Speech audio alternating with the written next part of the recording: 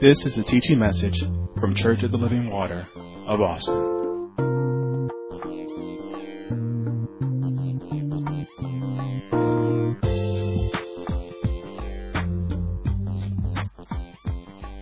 You know, so true, and we say that all the time, but the statement, by the help of God. We can do nothing if it wasn't for the help of God. Not a thing. We can't even come into the kingdom without the help of God. You know, the Bible says we get up by the mercies of God. Everything we do is by the help of God. So why should we say that we cannot do the will of God? If it is, the Bible says it's Him that works in us and through us. In us. It is Him working in us and through us to do His will. It's His. It's Him that's working in us. It's Him that's working through us. All we have to do is surrender to Him. You know, I don't care what religion you believe. And I'm talking about people outside of the Church of Living Water. I don't care what religion you are or where you come from. You know, that is all man-made stuff. What God is doing, He said, I want a personal relationship with you, and I'm going to establish it through Jesus Christ. If you come through my Son, I'm going to reveal myself to you. I don't care what type of education you have. I don't care where you come from. God wants to reveal Himself to you.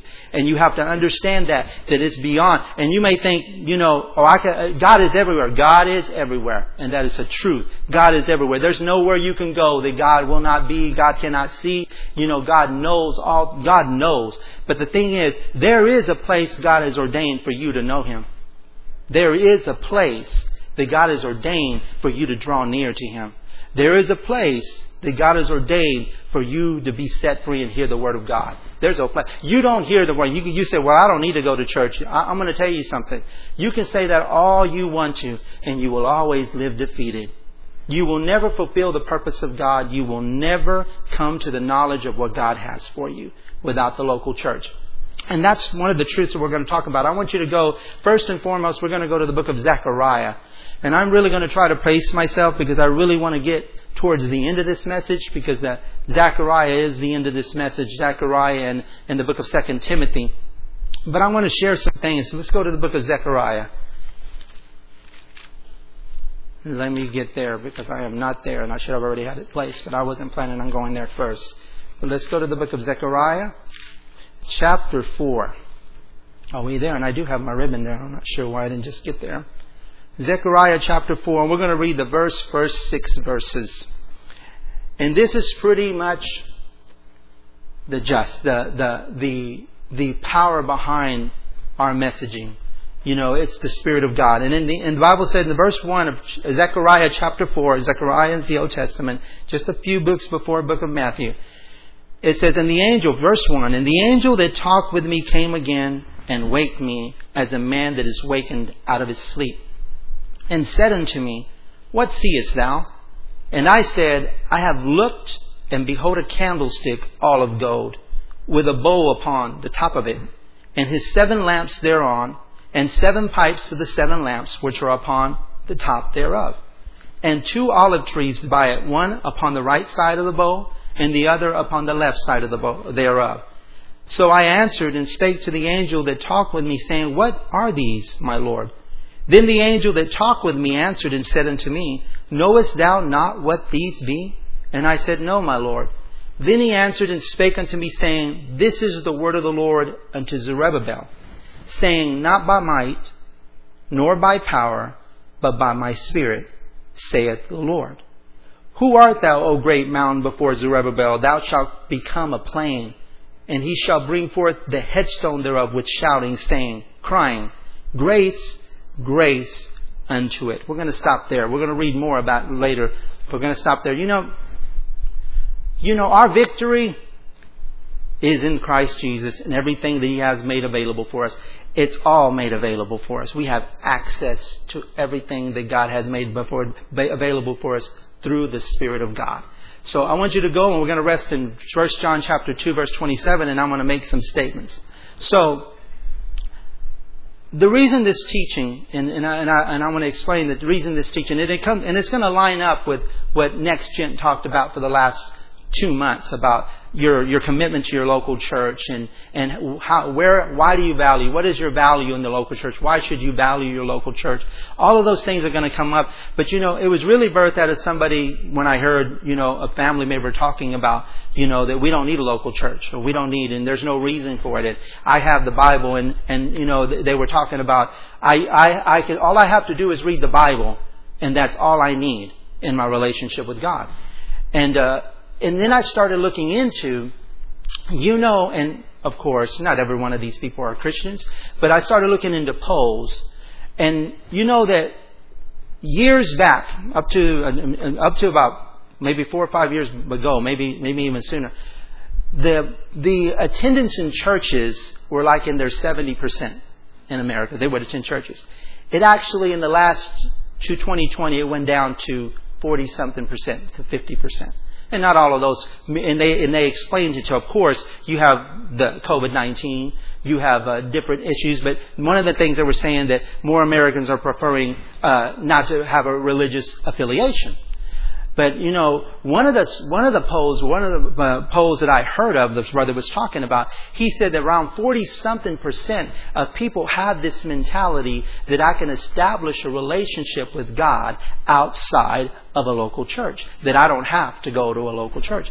And I thought, that is amazing. 40-something%, and some of those people could have actually accepted the Lord Jesus. Could have actually given their life to Christ at one time in their life. Could have. I'm not saying that I would be foolish to think that every one of them was born again, because that's just downright foolish. But still, this is a detrimental thing for people, and it is actually for this ministry, for this reason. You have to know how to answer. You need to know what to tell people. You need to know your doctrine. Because during this season, you could have come to a place where, it's so easy not to watch it. Not to watch my service now. It's so easy because I can watch it later. Which, tell you the truth, a lot of times if you don't watch it then, you're not watching it later. Because if you're busy during the time that you had set aside for God in the past, what makes you think that you're not going to be busy in other times of your life? You're going to be busy, and the devil is going to make sure you're busy.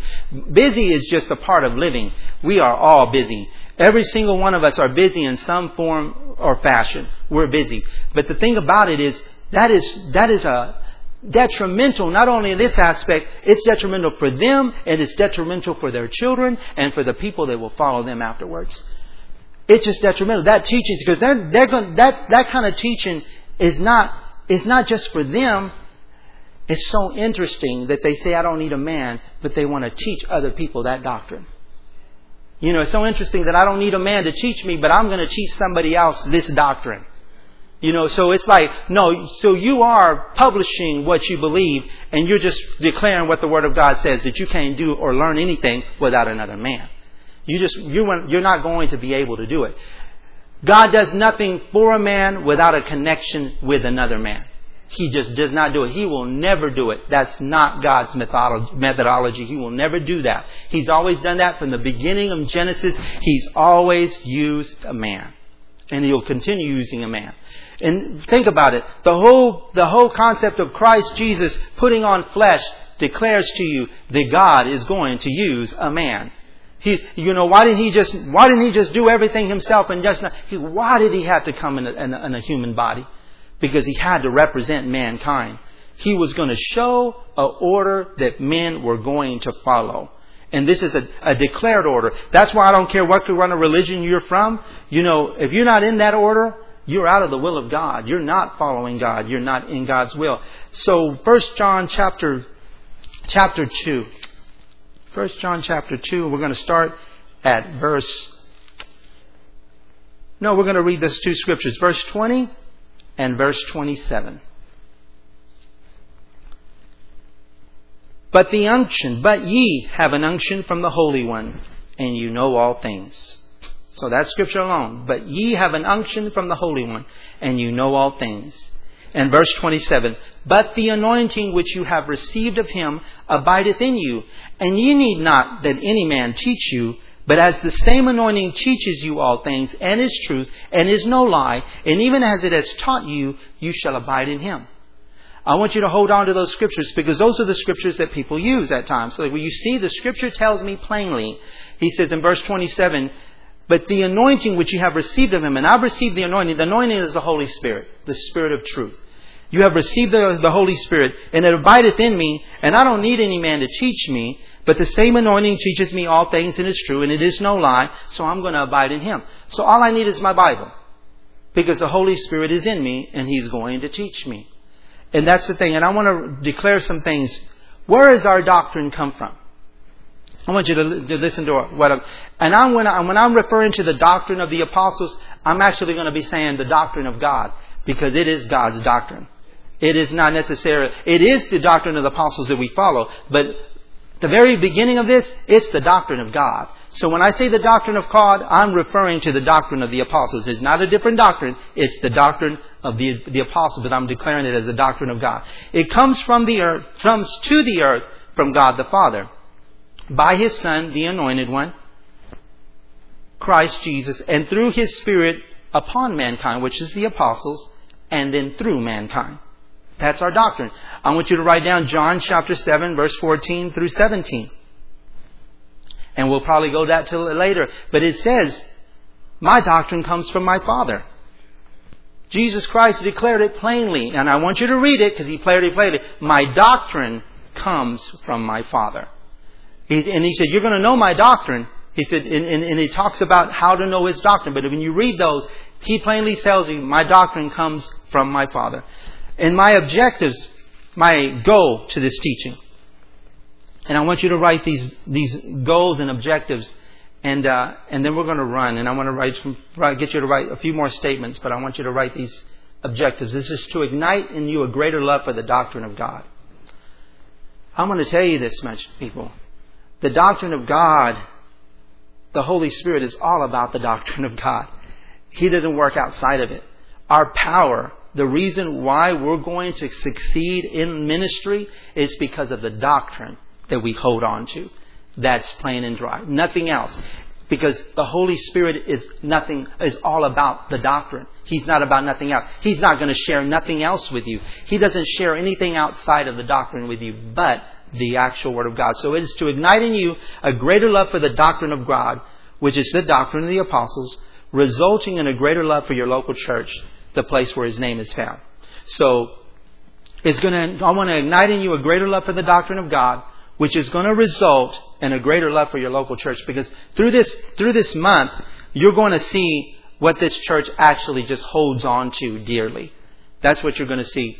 And you're going to be able to actually appreciate it. And for those that are, seeing us, you're going to say, you know what? I want to be a part of that ministry. This is what we believe. This is what we hold on dear to. And I started thinking about this, and I don't want to get off, but I started thinking, I've ministered Pastors Appreciation Months for years. And I've been in this ministry going on 29 years. And I'm like, that is a lot of years. That's a bunch of years. And it went by like that. From my 20s to my 30s to my 40s, it just went back like that. Now I'm in my 50s. And it just went by fast. But the doctrine has never changed. And when I came to this ministry, I want to share this with Next Gen, and I will get on to my next objective, but my next goal. But when I listen to you and I hear you, and all those things are great and fine and dandy. You do love your ministry because the love that they're sharing, because the love comes from the love of Christ. The attention they are putting towards you, the time you spent with elders, this and that. But other religions do the same thing. They spend time with their people. They go out and help their people. They go out and comfort their people. They go out and do all of those things. But what makes us different? What makes us different is exactly what Peter told Jesus. He said, do you want to go? You can go too. He said, where else am I going to go to? You have the words of eternal life. That is the only thing that keeps you. You gotta fall in love with the doctrine, because there's going to come times that those things are not just, they're just going to some things may rub you the wrong way. But if you fall in love, it's just like Mary and Martha. Martha was caught up in ministry.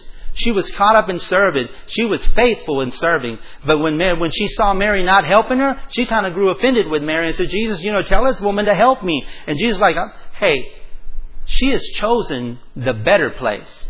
And that is not going to be taken away from her. And what she chose is to sit at His feet and fall in love with His Word. So, and that's what you have to know the doctrine and love the doctrine, because that's the only thing that's going to keep you.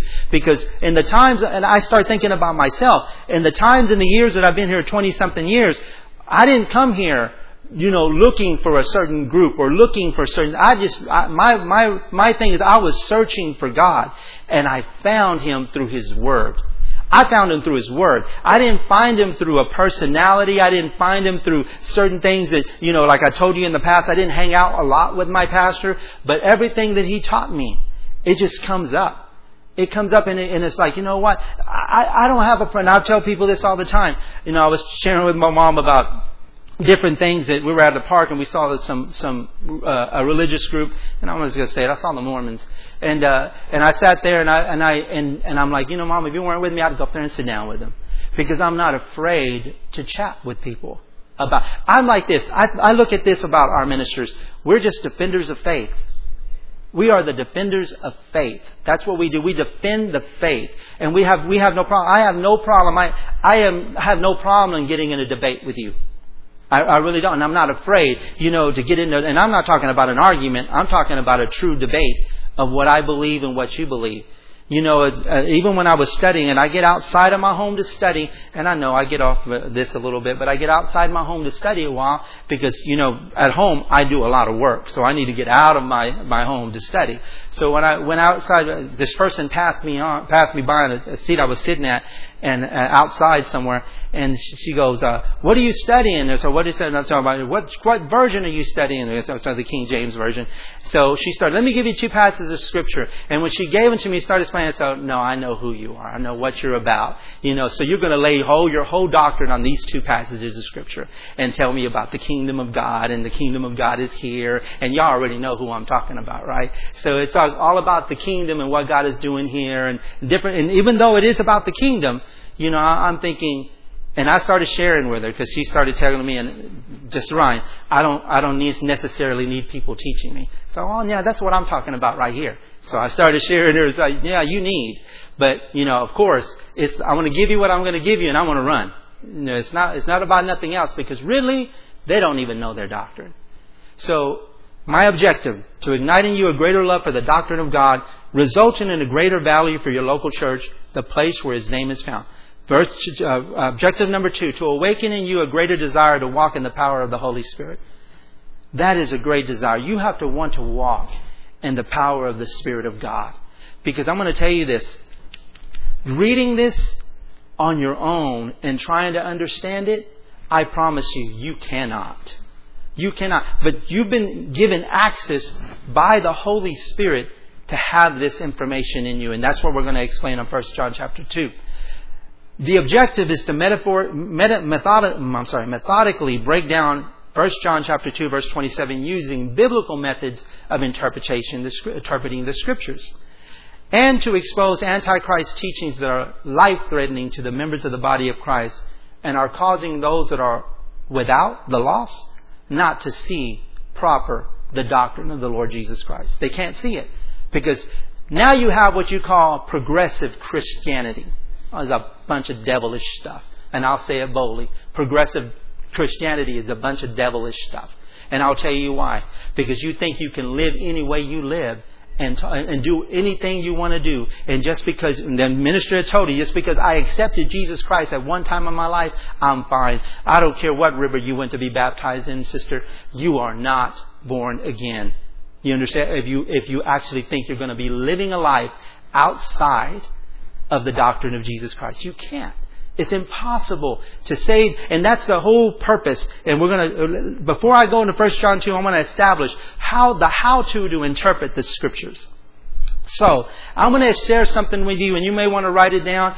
New revelation, and my pastor says it often, new revelation is only new to you. It's not God doing something new. God is not doing anything new. He's doing the same thing He started doing from the very beginning, and He hasn't stopped. Nothing has interrupted His plan. He's still with the same agenda. It's only new to you because it's come to understanding. But God is not doing something new that just gives you, I'm just going to change, because God is doing something new in me. God is doing nothing new in you in that fashion. So new revelation is only new revelation to you. It's never that God is doing something new. But remember, new revelation, and I really want you to write this down, without the proper doctrinal foundation. New revelation without the proper doctrinal foundation that comes from the Scripture is heresy all the time. It's false teaching all the time. So whatever you say the Spirit of God is telling you, without the proper doctrinal foundation, you are in heresy. You are in false teaching. You're not going to get around that. Your so-called revelation or your interpretation of the Scripture that lacks this proper doctrinal foundation is your deception. That's what it is. It is your deception, which leads to Antichrist doctrines. Antichrist, and we're going to get in. Antichrist is not only a man, because 1 John tells us there are many Antichrists. It's that which opposes everything that is God. That's what it is. And there's many of those attitudes. And I'm going to tell you, that whole progressive Christianity, that's an Antichrist teaching. Because it is not of God. And I'll say it boldly. Progressive Christianity, and I'm not saying that you shouldn't progress as it pertains to your growth and the things that you do in the kingdom of God. But I'm talking about things that get out of the orthodox teaching of the apostles, of the doctrine of God. You are operating. You're just giving place. You're giving room. You're setting up the stage for the Antichrist. Know that you're a part of his agenda. Because that's what you are. You're a part of the Antichrist agenda. So, what I am going to teaching today is the interpretation of the Scriptures. So, when I say, you can say this, that is your interpretation, Minister Rodriguez. But I'm going to show you that it's not my interpretation at all. Because I have no right to interpret this. I do not have a right. And that's why I want to show you. I have no right to interpret the Scriptures based on what I believe God is saying to me. I have no right. Nobody in Christianity has a right to say, this is what I believe God is saying about this. And they give you one scripture. Like, for example, there's not one scripture, passage of Scripture that stands by itself. Not one passage of Scripture that stands. So we say, okay, Mr. Wright, let's use John chapter 3, verse 16. The whole world knows that. They have it on signs in football, John chapter 3, verse 16. And yet, for God so loved the world that He gave His only begotten Son, that whosoever would believe in Him would not perish, but have everlasting life. That is a truth. Yes, but that Scripture cannot stand alone. Because why do I have to believe in Jesus Christ? Who is He? What has He done? And why is He so special that I have to believe in Him? The other Scriptures will tell me exactly that. Explains that Scripture. You can't use that Scripture and say, I have a doctrine. This is my doctrine. You don't have a doctrine if you don't have other Scriptures, doctrinally, foundational, doctrinal Scriptures that back that up. That's the way you interpret a Scripture. You do not interpret a Scripture. Don't ever use a Scripture but you have an unction from the Holy One and you know all things. So I'll ask you, do you know everything? You don't know nothing like that. You don't know everything. But I have but the anointing which abideth in, which given to me, dwelleth in me, and I need no man to teach me. You cannot use that Scripture by yourself and say, I have a doctrine that belongs to God. You do not have a doctrine. You have an idea that's anti-Christ. That's what you have. It's not for Christ. Because, and I'll share this, I'll throw a little bit out there. See, that is a truth. But the anointing which abideth in you, it's there. You have an anointing. You have the Holy Spirit that abides in you. And He teaches you all things. And that is truth and is no lie. And you need to continue in Him. All of that is true. But that only reveals a certain work of the Holy Ghost. That Scripture reveals a work. It doesn't reveal the operations of the Holy Spirit. See, now you've got, okay, that's His work, and you want to stop there, but but the Holy Spirit says, but I want to operate. And I can only operate through a man.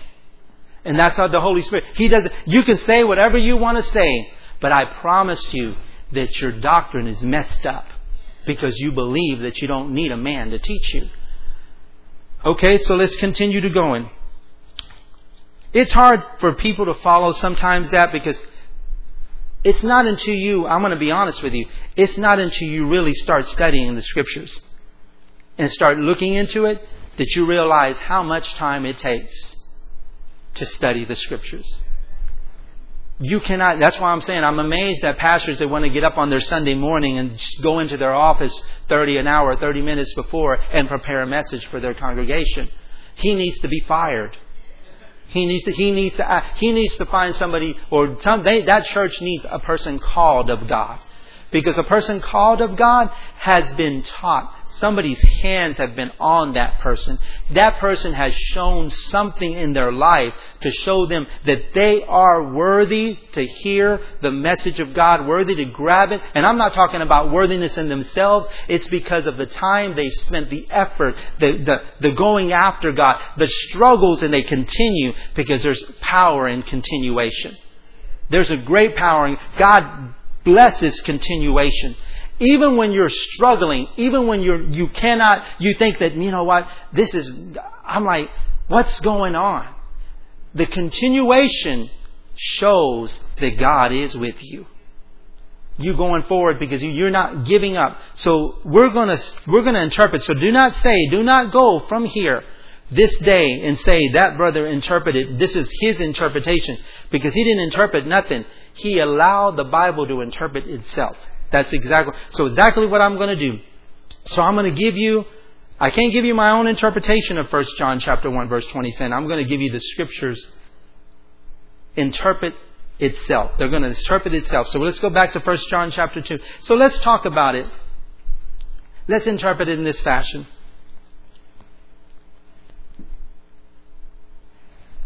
We need to find out why the book of 1 John was written.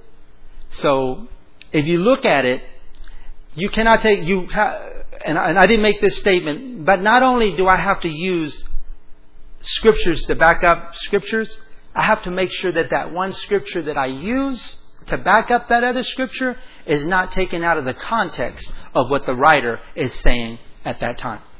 So I can't take that Scripture out of context. And that's exactly what happened here.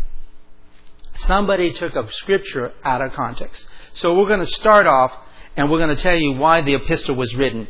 It was written to counteract a dangerous heresy that was threatening the fellowship of the ancient churches. So there was a dangerous heresy that was threatening the churches. And it was written around the first century, around the 90s AD. And this heresy was apparently, it says, apparently it was a form of Gnosticism. I laugh at Gnosticism because one time our founding pastor, and I will show you the difference between perfecting class, between ministry class and when you're being in the laity and you ask this question. When we asked the question to pastor, he used the word Gnosticism one time. It's like, what is Gnosticism? You know what he told me? You think my pastor explained it to me or taught it to me from here? He goes, go look it up. Go search it. Go search it out. And you know what? That man of God, when I'd come back the next time, he would ask probably, what did you find out? In front of everybody. Because he wanted to make sure you were going to look it up yourself. Because that is showing pursuit of what you want and what you desire. You're just not going to, you have to go after the things of God. But I asked that question, what is Gnosticism? You're going to have to go look it up. But the laity, they give it to them in parables. And because somebody actually explained, somebody actually studied it and read it. I'm not saying that because Church of the Living Water folks are sharp. And you got to believe that. If you meet people from Church of the Living Water, they are some sharp folks. They understand. They will minister to you even as a minister. They're going to minister to you because you're a part of that laity and they understand the doctrine. So the epistle was written to counteract a dangerous heresy that was threatening the fellowship of the ancient churches. Apparently it was a form of Gnosticism. Among other things, the heretic taught, this is what they taught, that righteousness is not an imperative duty of the Christian life. It's not an imperative. It's not absolutely necessary. It's righteousness. It's not. Does that sound like progressive Christianity? That sounds like a progressive Christian. But this whole book was written for you, because of attitudes like that. And that's why 1 John starts talking about if you walk in the light as He is in the light, you have fellowship with your brother, and the blood of Jesus Christ is clean. And then it talks about how can you say that you're in the light and walk in darkness and hate your brother? You're walking in darkness even until now because you're not walking in the light. It talks about how you live. He addresses how you live from the very beginning because these people were saying that righteousness is not an imperative duty of the Christian life. It's not absolutely necessary. And they also taught that Jesus Christ is not God incarnate. That is powerful. And I will explain to you why. Because to say that Jesus Christ is not God incarnate, and we'll explain it to you a little bit when we get into it about Antichrist, just shortly. But to say that Jesus Christ is not God incarnate is saying that He doesn't represent God, the Father. That He is not a representative, that He is not the representative of God the Father. That all His doctrine came from the Father. That He did nothing. Jesus said this, I do nothing of my own. That which I have heard, I say to you. He said, I do nothing of my own. He said, I don't seek my own glory. He said, everything I do, the Father sent me to do. Everything that He did was the Father's doctrine. So Gnosticism, I want you to write this down, and you'll understand why I'm giving it to you, is a collection of religious ideas or systems which originated in the 1st century A.D. among Jewish and Christian sects. The various groups emphasized personal spiritual knowledge above orthodox teachings, traditions, and an authority of traditional religious institutions. So I'm going to read that again. Gnosticism, the various groups of Gnosticism emphasize personal spiritual growth. That's what they emphasize. Above the orthodox teachings, traditions, and authority of traditional religious systems. Or institutions. The whole thing about the book, if you start reading in that fashion, and even when you go back and read 1 John, when you read it with that understanding alone, gives you a better idea of why John wrote what he wrote. Because it was threatening, that thing was threatening this church the churches at Asia, and he was writing to them to let them know, you know what? These things are going to come against you, but then he gives them the actual remedy for false teachings within the whole Scripture. Verse 18, let's start there. 1 John chapter 2, verse 18. It says, little children. No, let's start on verse 12. I write unto you, little children, because your sins are forgiven you for His name's sake. I write unto you, fathers, because you have known Him that is from the beginning. I write unto you, young men, because you have overcome the wicked one. I write unto you, little children, because you have known the Father. I have written unto you, fathers, because you have known Him that is from the beginning. I have written unto you, young men, because you are strong, and the word of God abideth in you, and you have overcome the wicked one. Love not the world, neither the things that are in the world. If any man love the world, the love of the Father is not in him. For all that is in the world, the lust of the flesh, the lust of the eyes, and the pride of life, is not of the Father, but is of the world. And the world passes away and the lust thereof, but he that doeth the will of God abideth forever. Verse 18, little children, it is the last time, and as you have heard that Antichrist shall come, even now are there many Antichrists, whereby we know that it is the last time. They went out from us, but they were not of us.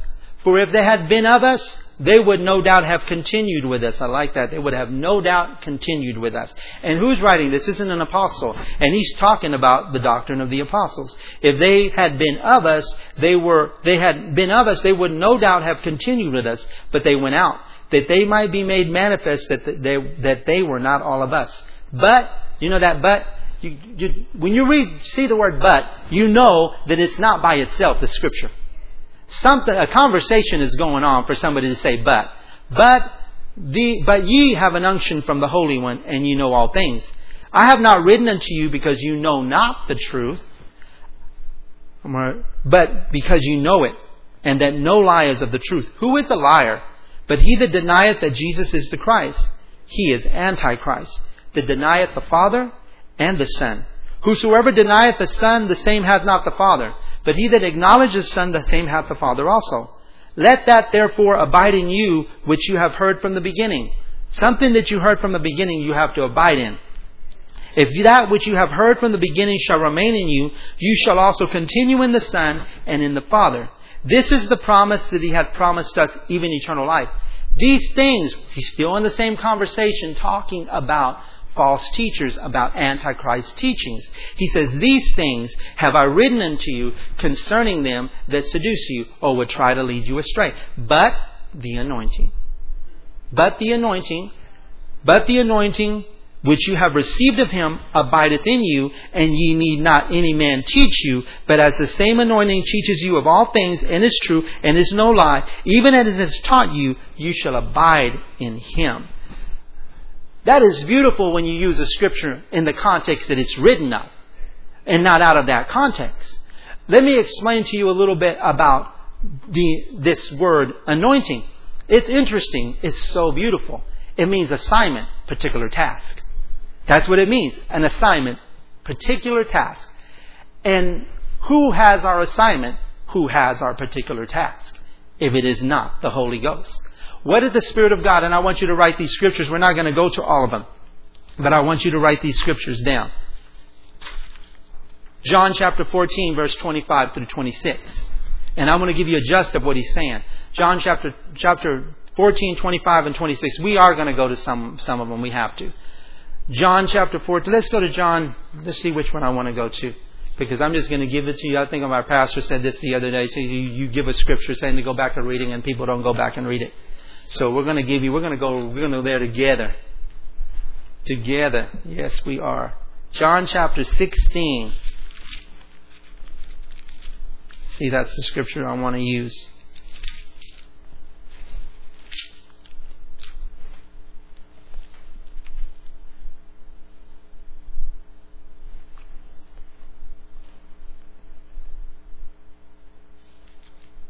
Let's use John chapter 16, starting at verse 12.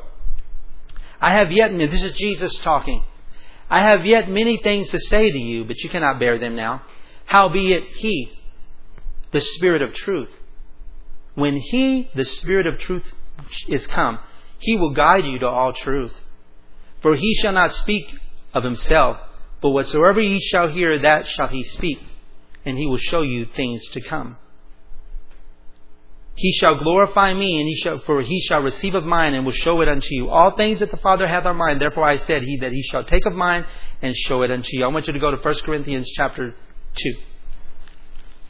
This one's beautiful. We're going to use this, and I want to read quite a bit of scriptures in 1 Corinthians chapter 2. So we're talking about the Holy Spirit. And some of this is going to back up as it pertains to, you may still say, well, you see, that's what it's saying. But let me finish what I'm saying. 1 Corinthians chapter 2. Let's start at verse 1, and I'll see how far I'm going to read. Still got some time here. Chapter 2. At 1 Corinthians chapter 2.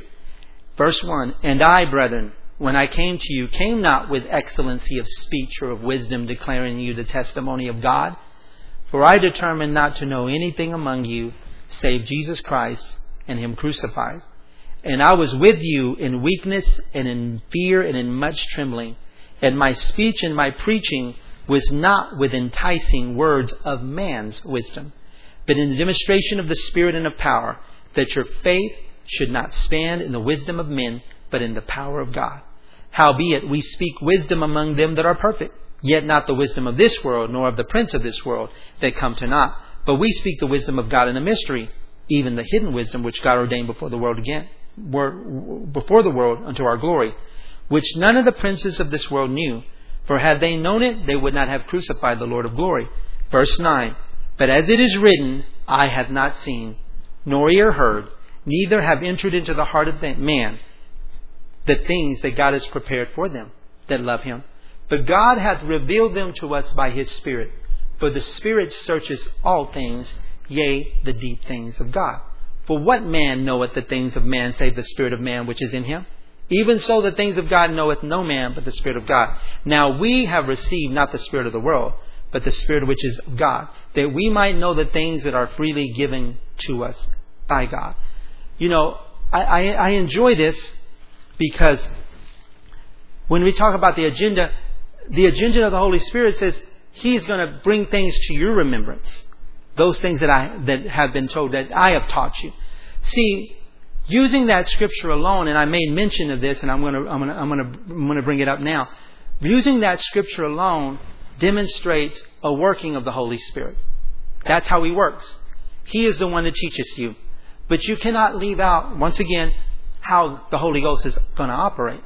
So this is the operations of the Holy Spirit, and you see it all here in 1 Corinthians chapter 2.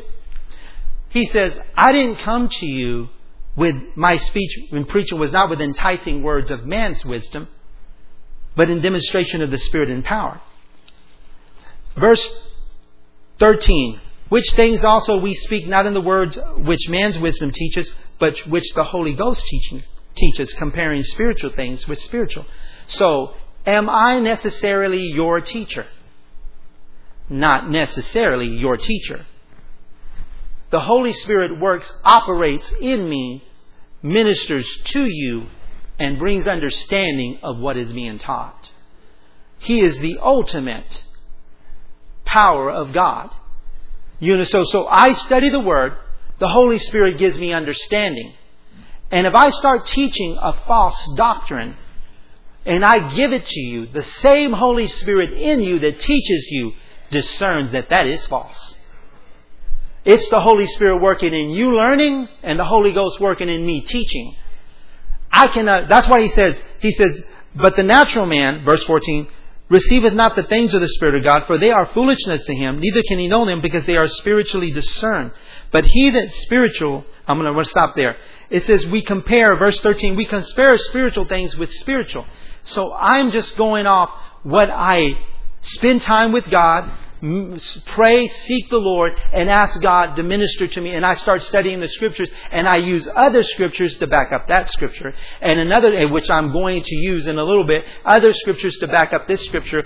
And then I say, I teach it, and the Holy Spirit is at work when He gives it to me, and the Holy Spirit is at work when He gives it to you. So who deserves the glory? It's not man's wisdom. So Paul said it this way. So you're going to have to tell me, people that tell me, and family members that tell me that I don't need a local church, that I don't need those things. And I'm going to ask you, so you're using that one scripture. So what are you going to do with Romans chapter 10, verses 6 through 17? What are you going to do with that scripture that tells us, and I am going to read it, and that's probably going to be the only one that I'm going to read, but I'm going to give you a few more scriptures, because these people, they tell you this thing, and I want you to read Romans chapter 10, verse 1 through 17. I want you to write these things down, and we're going to talk about the other ones too. But 1 Corinthians chapter 2, which we read 1 through 14, chapter 3, verse 1 through 7, 2 Timothy chapter 3, 14 through 17, chapter 4, verses 1 through 5, Titus 1, 1 through 5, 1 Peter 5, 1 through 14, 1 through 4, and then Revelations, and we'll talk about all of those in a little bit. But Romans chapter 10, let's go there. And we'll make that one of those scriptures that we're going to read. Romans chapter 10. So you're going to have to tell me, what about these other scriptures that declare that God does nothing without a man? What are you going to do with them? Do you just leave them out of the scripture? I really believe that people that do that, they don't study the scriptures. They study to make a point. What I mean by that? They study to drive their point home, not to find truth. And that is dangerous when you're trying just to nitpick after Scripture just to prove your point. What about this Scripture? That's what a certain religion does. Certain religions do that. They grab a Scripture and say, we're going to base our whole doctrine off this one Scripture. You know, it's amazing that people can get in trouble by doing that. But verse 6, it says, but the righteousness of God. Now we're going to have to read it all. Chapter 10, verse 1. Brethren, my heart's desire and prayer to God for Israel is that they might be saved. For I bear them record that they have a zeal of God, but not according to knowledge. That is so true of so many people. They have a zeal of God, but it's not according to knowledge. For they, being ignorant of God's righteousness, and going about to establish their own righteousness, have not submitted themselves unto the righteousness of God. For Christ is the end of the law for righteousness to everyone that believeth. For Moses describeth the righteousness which is of the law, that the man which doeth those things shall live by them. But the righteousness which is of faith speaketh on this wise. Say not in your heart, who shall ascend into heaven? Read that. It says, who shall ascend into heaven? That is to bring Christ down from above. Or who shall descend into the deep? That is to bring him up, Christ again from the dead. But what does it say? What saith it? The word is nigh thee, near you, even in thy mouth and in thy heart. That is the word of faith which we preach. So someone's preaching this word. That if thou confess with thy mouth the Lord Jesus and believe in thine heart that God hath raised him from the dead, thou shalt be saved. For with the heart man believeth unto righteousness, and with the mouth confession is made unto salvation. For the Scripture saith, whosoever believeth on him shall not be ashamed. For there is no difference between the Jew and the Greek, for the same Lord over all is rich unto all that call upon him. For whosoever shall call, listen closely, for whosoever shall call on the name of the Lord shall be saved. How then shall they call on him whom they have not believed? And how shall they believe on him whom they have not heard? And how shall they hear without a preacher? And how shall they preach except they be sent? As it is written, how beautiful are the feet of them that preach the gospel of peace and bring glad tidings of good things. So I ask you again, what are you going to do about these things? What are you going to do about Paul, Timothy, and Titus? What are you going to do about Paul that went about preaching and established and called for the elders in the book of Acts, called for the elders, and he said, you feed the flock of God. You feed them. He goes, did they have the scriptures? And you may, and I'm going to read that. See, I'm going to come back to it. They didn't have the scriptures back then. It wasn't written. No, let's stay here. So what are you going to do with Titus and Timothy when he goes, I've sent you to ordain elders. I've sent you to do, Timothy preached the word. Be instant in and out of seasons. Reprove, rebuke, exhort with all long suffering. What are you going to do with all these scriptures that declare that a man is preaching the gospel? What are you going to do with the book of Revelation where he tells in the first three chapters, it says, now unto the angel, he's talking about a messenger. He's not talking about an angel that showed up in this church and started reading this letter to this church. He's talking about a messenger. Now unto the angel of the church of Ephesus. Now unto the angel of the church of Smyrna. Now unto the angel of the church of Philippi. And now, and all these churches he starts going into, and they started declaring this message to their congregation. So you're saying they didn't have the scriptures. He stopped. Now, to prove that, you're going to have to show me where he stopped. Show me where God stopped doing that. See, remember, we're founded, and I want you to go to Ephesians. This one I will give you. Ephesians chapter 2. Let's go there.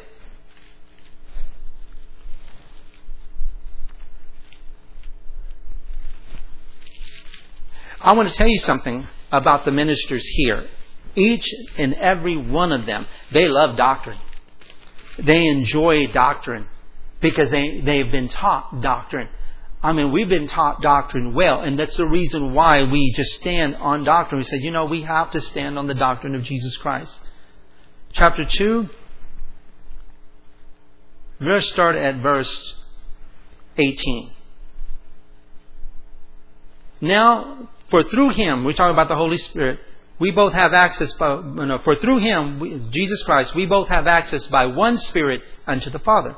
Now therefore you are no more strangers and foreigners, but fellow citizens with the saints and of the household of God, and are built upon the foundation of the apostles. You're built upon the foundation of the apostles and the prophets, Jesus Christ Himself being the chief cornerstone. Now, do I remove a foundation to build upon? Or do I keep a foundation to build upon? So why in the world should God say, I'm not doing any of that anymore? I've got the scriptures. Learn on your own. Go, boy. Go learn on your own. Go learn on your own. You don't need this. You learn on your own. And the thing about it, you just don't see that you contradict yourself because you go around and I would say this much. Okay. So we don't need nothing but a Bible. Stop teaching your children about God. Give them a Bible. Stop teaching everybody. Stop telling people about Jesus Christ on the internet, on social media. Stop telling them about it because they don't need you. All they need is a Bible. We're based on words, people. Communication is necessary. You cannot go around. That is Antichrist teaching. You know why it's Antichrist teaching? And you might say, see, Antichrist teaching is knowingly or unknowingly opposing the doctrine of God. Knowingly or unknowingly. You may be very sincere, and I believe certain people are Christians and accepted Jesus, but they have other issues. Maybe the church has hurt them. Maybe something has happened. I'm not downing you. But you cannot. It's like you're throwing out there's that saying, I'm going to throw out the baby with the bathwater.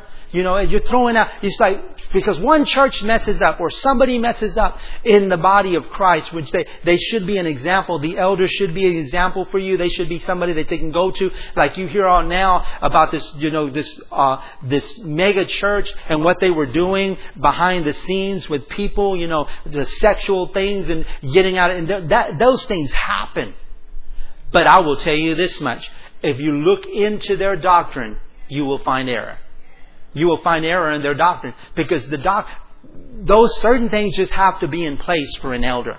And it tells you what an elder should be and what an elder should not be.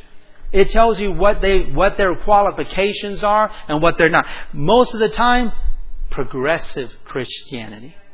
People that are caught up in progressive Christianity, they think they can do whatever they do and Jesus got our back. Jesus got our back. We depend on Jesus. He's got our back. We can do whatever. And you have this mentality that I don't got a church. Church is what we make it. Church is not what you made it. Church is what Jesus Christ laid. The apostles founded. The foundation of the apostles and prophets. That is the church. You're not going to be able to get out of that. You can do it all you want. And all you're going to have is your interpretation and your deception. That's all you're going to have. You're not going to have the doctrine of the Lord Jesus Christ. I'm going to continue going. So tell me when it passed away if you can. You cannot. So let's go back to this first John chapter 2. While we're person, let's talk about the anointing. And this is where I wanted to get to. But let's talk about the anointing. What is the scripture actually saying? Because it's beautiful. Because now I want to minister to this congregation specifically about the anointing and what God is doing in our lives. And what God has been doing in our lives from the beginning. From the moment that you came to Church of the Living Water, it's been the work of the Holy Spirit. That's what we trust in. We trust that the Spirit of God, because we preach the doctrine that He's all in, and because we want to stay there, it's like, oh, I'm Lord in that place. So I will minister to those folks in that place. And then we're going to let God do what He's going to do in our lives. But persons are things that were anointing. The anointing or anointed. Persons are things that were anointed in the Old Testament, signified holiness and separation unto God. And this is going to get good to me. Fundamentally, the anointing was an act of God. Fundamentally, it was an act of God. And the word anointed was used metaphorically to mean the bestowal of divine favor. It was the bestowal of divine favor. That's what it meant. And it also, fundamentally, it meant appointment to a special place or function in the purpose of God. It's an appointment to a special place or function in the purpose of God. Furthermore, and this is what I really want you to focus on. Furthermore, the anointing symbolized equipment for service. And it's associated with the outpouring of the Holy Spirit of God. The anointing. It signifies, anointing symbolized equipment for service and is associated. So, let's go back to this scripture in 1 John chapter 2, verse 27. But the anointing, which you have received of Him, abideth in you, and ye need not any man teach you. But as the same anointing teaches you all things, and is truth, and is no lie, even as it is taught you, you shall abide in Him. So, the anointing symbolizes equipment for service. And I want to say it this way. You're equipped for service. Okay? So, when you receive Jesus Christ, and this is the beautiful thing about the Holy Spirit. The Holy Spirit, I was around the Scriptures at an early age. I was made to go to church from 7, 8 years old, singing at 7 or 8 years old, 9, 10 years old, singing, doing certain things, and being around the facility of the church and seeing different things and hearing different things and seeing how people worship. I saw all those things. But I didn't know Jesus. And I didn't want Jesus. Not me. I wanted to do something different. So I hated going to church at teenage years. Just like, you're going to have to, and I hated certain people in the church because I knew they were on me about certain things. And, I didn't understand it. I didn't. But when I asked Jesus into my heart, when He came into my heart and I opened the Scriptures, I understood what He was telling me. So, the Holy Spirit was now in me, and He gave me access. Okay, I'm going to read it how I put it. You have been equipped with the Holy Spirit to give you access to the services of God and to function in the services of God. Okay, you have been equipped with the Holy Spirit to give you access to the services of God and to function in the services of God. So, 1 John chapter 2 verse 27, that's part of the services of the Holy Spirit. It's servicing you understand what is not of God and what is of God. I looked at it this way. The Holy Ghost is the ultimate download. And I mean it this way. I can only explain it this way. And I'm not a tech guy, IT. I don't understand a lot. But I work from home. And I want to show you the illustration I'm going to give you about this scripture. I work from home. And in order to have access to my home office, I need a VPN access. A virtual private network. And in order to have a virtual private network, I need an app downloaded into my computer. And then a code that gives me access to everything that's in my home office. All the conversations, all the information that I need that's available for me. It's tunneled and it's kept private and nobody can mess with. Now, men can get around that. But what I mean by that is the Holy Spirit has been downloaded in you.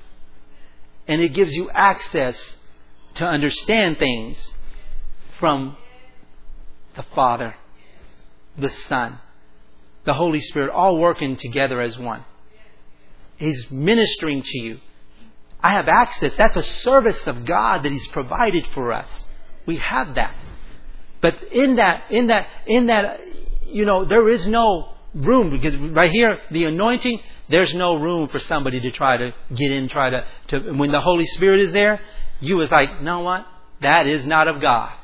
That is not of God. Because the Holy Spirit is teaching you. That's what that scripture is about.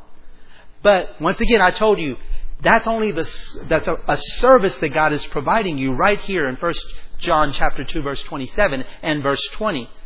The unction that you have received of Him. And you have the capability of having all the information. See, you're capable of having all that information. Doesn't mean you have it. But you're capable of having all the information that's available by the Spirit of God. Because it's not natural. It's given to you spiritually. But we go down to the operations in chapter 12 of Romans. Chapter 12 of 1 Corinthians, chapter 4 of Ephesians. Ephesians says it this way: when He ascended on high, He gave gifts unto men. And He gave some apostles, and some prophets, our foundation, and some evangelists, and some pastor teachers. For what? For the perfecting of the saints. For the work of the ministry. So we all come to the unity of the faith and in the knowledge of the Son of God, and to a perfect man. All those things speak of the operations and how the Holy Spirit doesn't just provide you service. He wants to operate through you. That's the operations of the Holy Ghost. So you cannot just say, I'm going to use this scripture. He wants to operate through men. And when you do that, you're leaving yourself out of the operations. You're saying, I'm alone. I don't need nobody to operate through me. And I'm telling you, you are out of the will of God. God is not in that. I also wanted to talk about, the title of my message was The Truth About 1 John chapter 2 verse 27, but it was, the subtitle was His Church, His Order, and Your Church Attendance. And I only have a few minutes, we're talking about church attendance. But a church attendance is more than you just attending a church. The word attendance is to act in attendance. The act of attending. That's one of the word for attendance. The act of attending. But attending is to take care of. Minister to. Devote one service to. When I say give attendance, it's your church attendance. Not only you coming, but what are you allowing the Holy Spirit to operate through you to do? Because you're getting the services. You're coming to teach. You're coming to learn. And the Holy Spirit is providing you a service. And you're getting all this service. But now, and I'm going to tell you this. This is as much for you as it is for me. If you don't want to, I'm preaching to me. I'm preaching to myself. If you want, the Spirit of God wants to minister to you, that's fine. But when it comes down to me, you say, okay, God is bigger. God's purpose, I want you to write that. God's purpose is bigger than your struggle. And it's greater than your fear. It is bigger than your struggle and it's greater than your fear. See, when we talk about not only, remember I told you, not only gives you access to the service of God, but also to function in the services, these both go together. First, go to 2 Timothy chapter 2, verse 1 through 6. We're going to end here. But the word stir up, I want you to write it down because we're going to talk about stir up the gift. The gift is the Holy Ghost. It's just let the Holy Spirit do what He's going to do. Let Him just sit down and let the Holy Ghost do. And the thing is, if you don't pray in the Holy Spirit, and this is another subject, but if you're not baptized with the Holy Ghost to pray, because I'm going to tell you the majority of this teaching, as I studied and prayed, but I just began to pray in the Spirit, and the Spirit of God, just me personally, on my end, it's like, for me, He says, Ricky, I'm greater than your struggle. And I'm bigger than your fear. He said, and you got to understand something about stir up. And we're going to read 2 Timothy chapter 1 in these last few minutes. 2 Timothy chapter 1.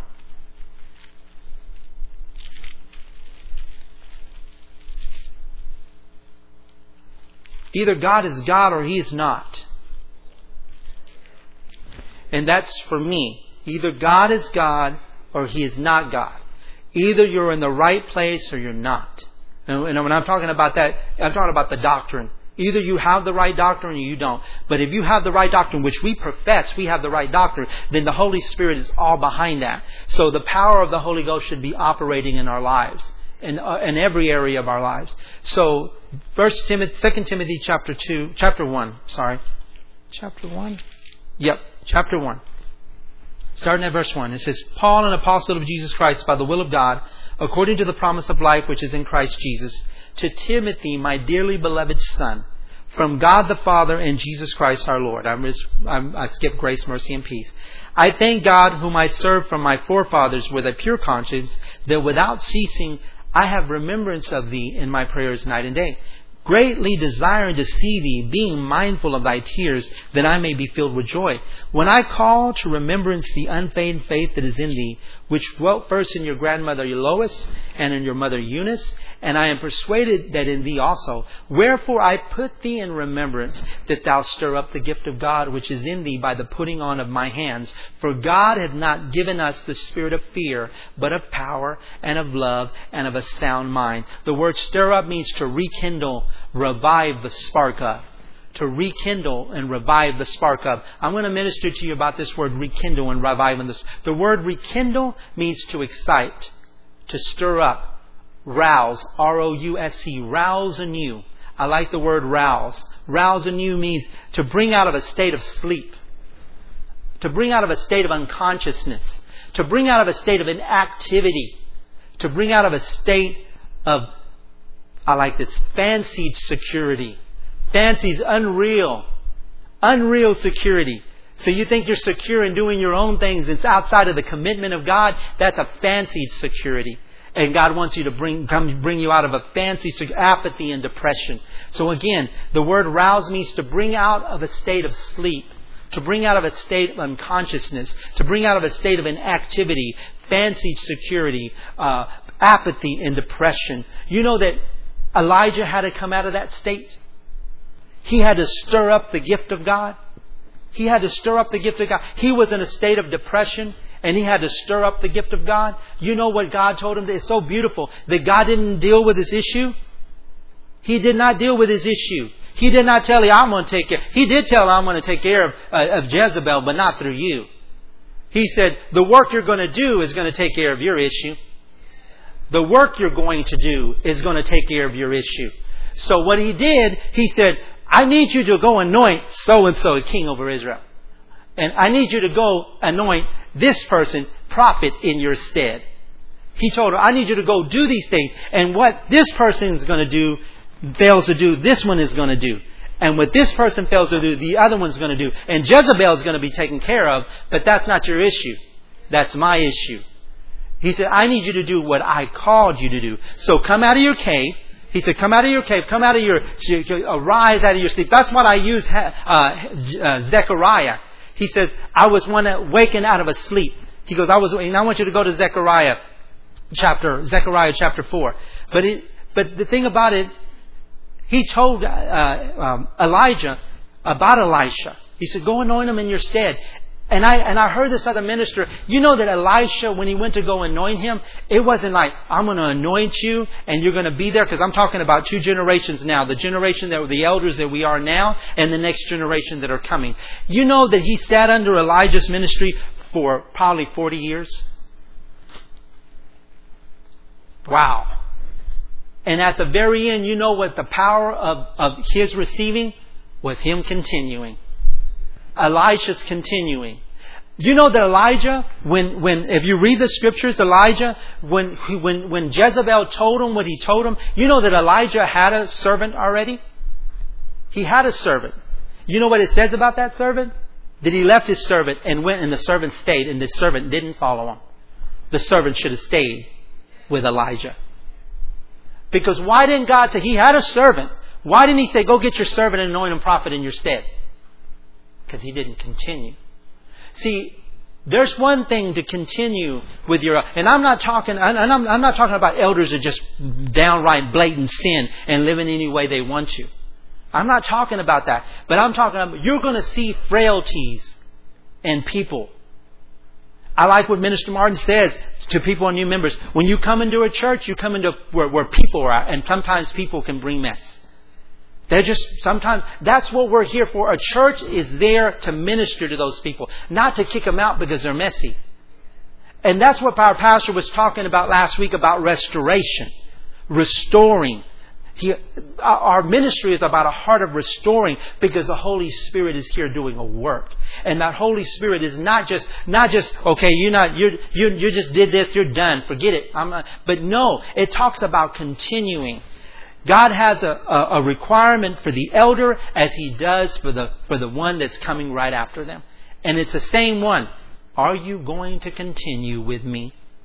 Jesus said that of His disciples. He said it, you are the ones that have continued with me through my tribulations.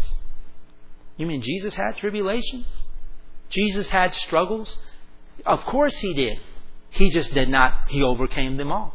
He did the will of the Father. He did the will of the Father. He had struggles as a man in His humanity. And I'm not talking about living in sin. Don't go on and say that Jesus struggled with fornication and adultery. No, I'm not talking about that. I'm talking about there were struggles in His humanity. But these people continued with Him. There's something about, even when He says about Judas, but he did not continue with us. Even when He talks about Antichrist teachers, He said if they were of us, they would have continued with us. But they went out from us to show that they were not all of us. So you got to understand. Going back, and we're going to read in the last minute. Let's read Zechariah chapter 4. And the angel that talked with me came again and waked me as a man that wakened out of sleep, and said unto me, what seest thou? And I said, I have looked, and behold a candlestick all of gold. I looked in that candlestick all of gold. The candlestick, of course, it does talk about symbolizing the Jewish theocracy, the system of the Jews. But overall, it symbolizes the church as the light of the world. It symbolizes the church, the golden candlestick. But pure gold, it said this, is pure in doctrine, pure in practice, precious and indestructible. The doctrine in the Holy Ghost, that's an indestructible. Staying with the doctrine, being filled with the Spirit of God. So we'll go back to Zechariah in these last few seconds. And said unto me, verse 2, What seest thou? And I said, I have looked, and behold, a candlestick all of gold, with a bowl upon the top of it, and his 7 lamps thereon, and 7 pipes to the 7 lamps, which were upon the top thereof, and 2 olive trees by it, one upon the right side of the bowl, and the other upon the left side thereof. So I answered and spake to the angel that talked to me, saying, What are these, my Lord? Then the angel that talked with me answered and said unto me, Knowest thou not what these be? And I said, No, my Lord. Then he answered and spake unto me, saying, This is the word of the Lord unto Zerubbabel, saying, Not by might, nor by power, but by my Spirit, saith the Lord of hosts. Who art thou, O great mountain, before Zerubbabel? Thou shalt become a plain, and he shall bring forth a headstone thereof with shouting, saying, crying, Grace, grace unto it. Moreover, the word of the Lord came to me, saying, The hands of Zerubbabel have laid the foundations of this house. His hand shall also finish it. And thou shalt know that the Lord of hosts hath sent me unto you. I enjoy that, because I'm going to leave you with that. Is that this is not the work of man. Anything you hear this month, and I'm out of time, this is not the work of man. When my pastor founded this, Pastor Forrest P. Hill Jr., he did this by the Spirit of God. And what he did, he just started studying the Scriptures and being taught of other men. There came a time that there were certain men that he just could not be taught of anymore because of their doctrine, because they didn't stay with the doctrine of the apostles. And he recognized that because of the anointing in 1 John chapter 2, verse 27. He recognized that, and he studied the doctrine of the Lord Jesus Christ. And everything that we do, if it's outside, I don't care who they are. I don't care if a pastor tells you. I don't care if one of the ministers tell you. If it's outside of the doctrine of God, that's the doctrine of the apostles, given to those apostles of the Lamb and the Apostle Paul, because he has the doctrine of, he was given the doctrine for the Gentiles. All of that, if it doesn't come out of that, then you don't have a doctrine. You have an Antichrist teaching. And I encourage you to listen this month.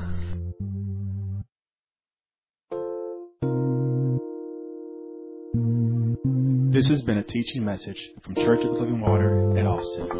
For more information about our ministry, please go to our website at livingwateraustin.net.